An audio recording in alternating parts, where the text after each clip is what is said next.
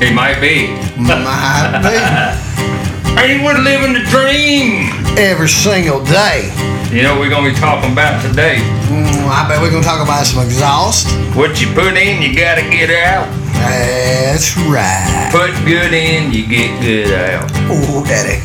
I feel like that's another company, but that's applicable. We'll go with it. Yeah. Oh, God, come on, God dang it. Yeah, now we are on all cylinders. Torque wrench, bolts and nuts, gaskets, horsepower stuff. Got the valves, got the pistons. Me and Ricky speaking, we all listening.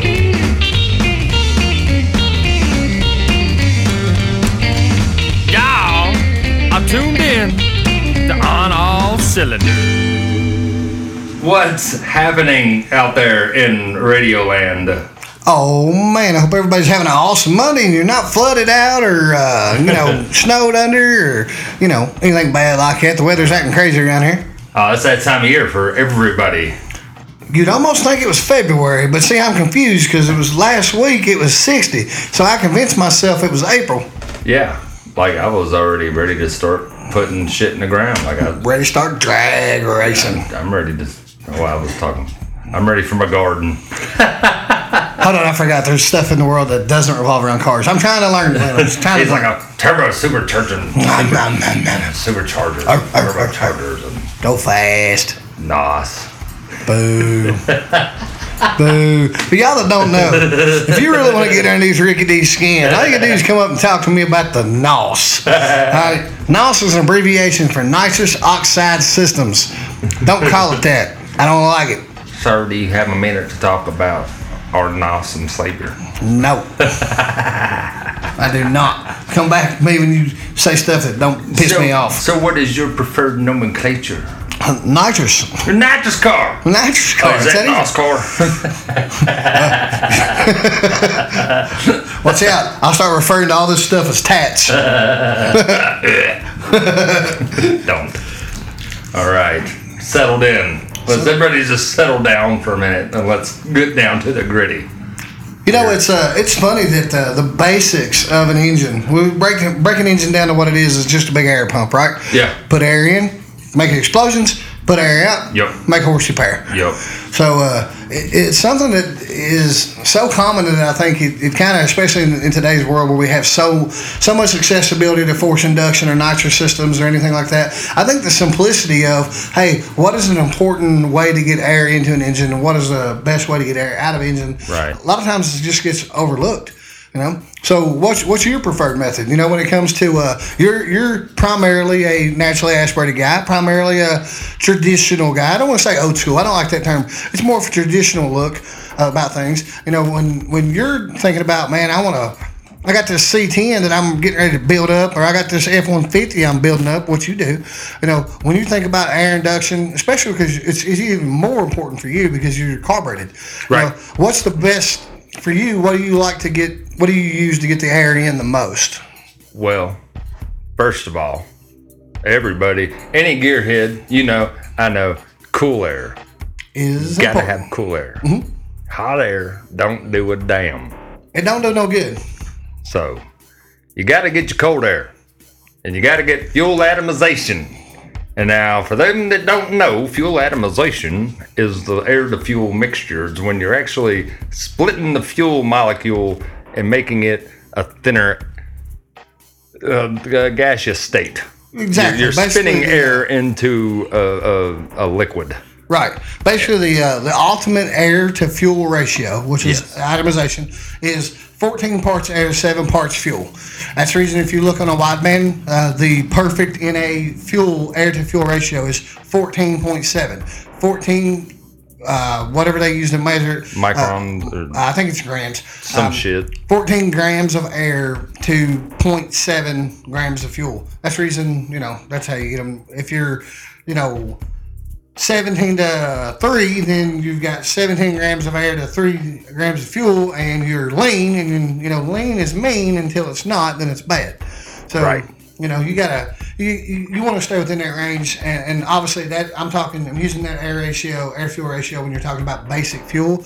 That changes drastically when you go to E85s, Q16, C16, M1, M5, that alcohol, whatever. It changes drastically for that, but that's something we can talk about later. But 14 to 7 is where you want to be with the NA motor. So getting cold air in to mix with your fuel is extremely important, and there's a lot of different ways to do it. So I'm curious to know, Glenn, what's your preferred method?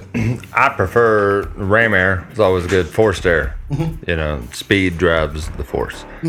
Also, high-rise intakes. So just to clarify, when you say ram air, you mean as the vehicle's moving to pull air from the outside of the vehicle to the carburetor? Into the carbureted area, right. Right. So many different ways to do that. You know, you can do a traditional cold air kit, which is going to basically filter something from said carburetor or throttle body to the outside of the car or underneath the car in order to get the air. You can use a different style hood. A lot of people, when you say ram air, that's what we think of, like with the Trans Ams and stuff, where they in the open snorkels that would actually go in and suck it in that way. Your traditional cow induction is great. It's a reverse flow. Yeah, it basically brings it off the windshield. It catches the air because that's basically a big sail panel. Catches that, sucks it in through the bottom, especially with carburetors. They're great for that. It's not just a look thing. It's actually a vortices, the way the air mixes around those curves. Yep. And yes. Makes it, it actually gets it spinning before it gets into the carburetor. Yeah. Now, some things that will restrict airflow that people want to talk to you about that is good airflow. Not all cold air induction systems are created equal. Right. You can have your filter to the lowest point of the car, the outside point of the car, and trying to draw in as much cold air as you can, but if the filter itself is restrictive, you're kind of pissing in the wind there.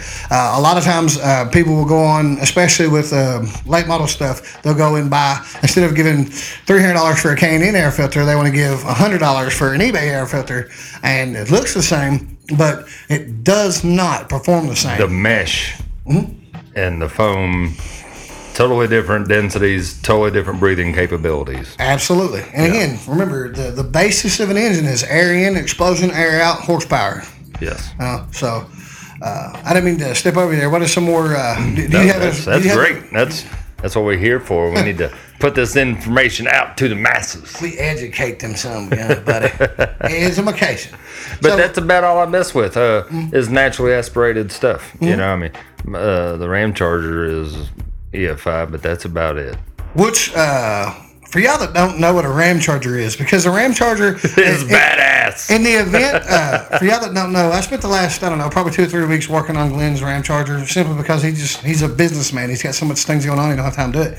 And it is remarkable how many people that don't know what a Ram Charger is, including people at parts stores.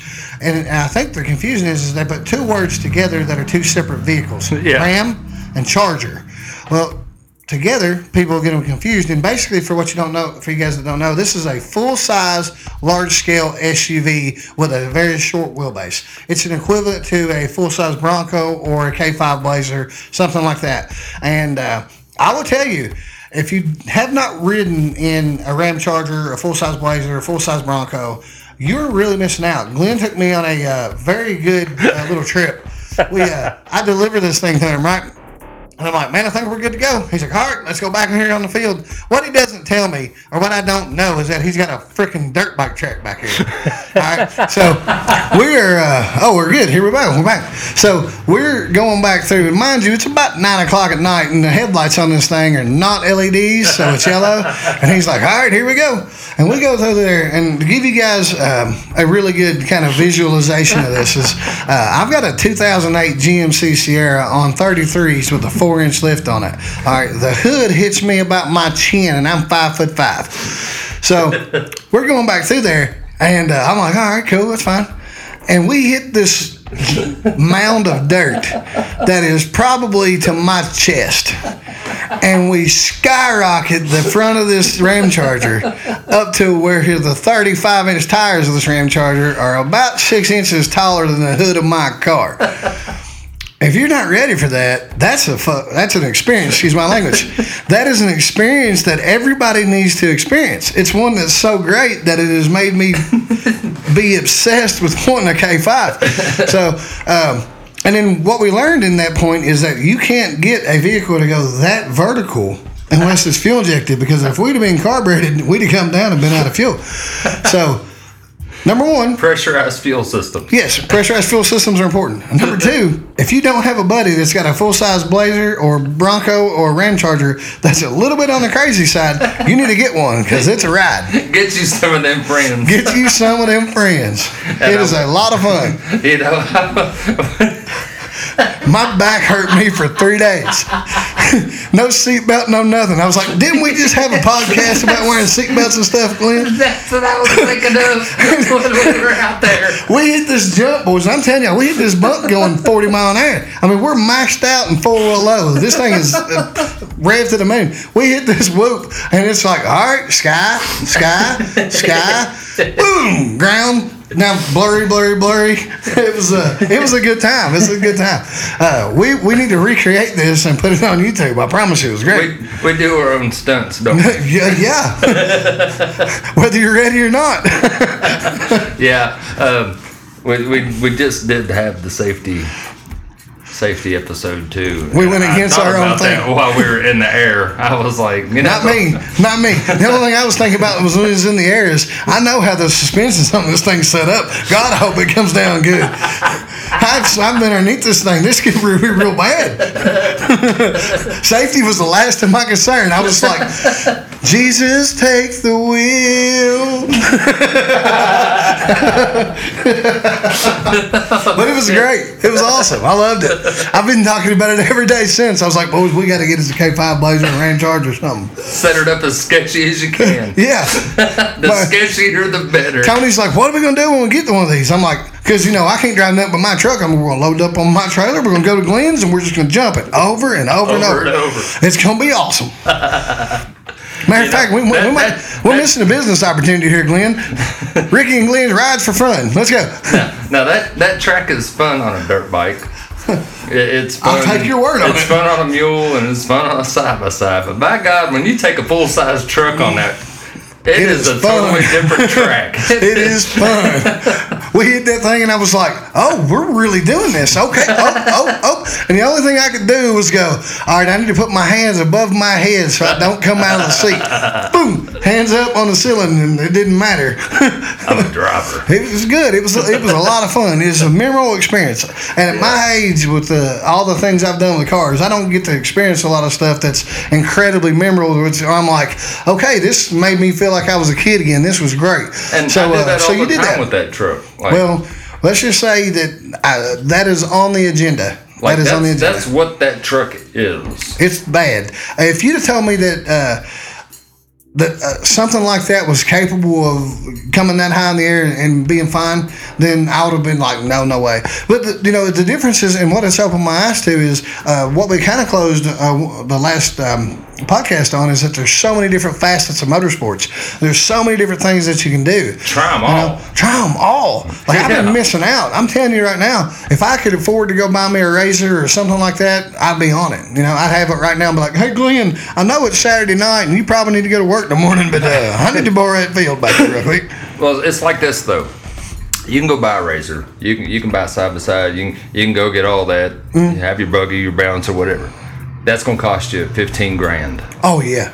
You can go get you a K5 Blazer. You can go get you an '83 Bronco. You can go get you an '85 Ram Charger. You can go get any one of them trucks and bash the ever-loving hell out of them. Yeah. And be so safe. Oh yeah. And you could do that for $2,000. Not anymore. I'm gonna disagree with you. Oh no, I've seen Broncos and Ram Chargers and Blazers for $2,000, and I'm not talking about trucks that are in good shape.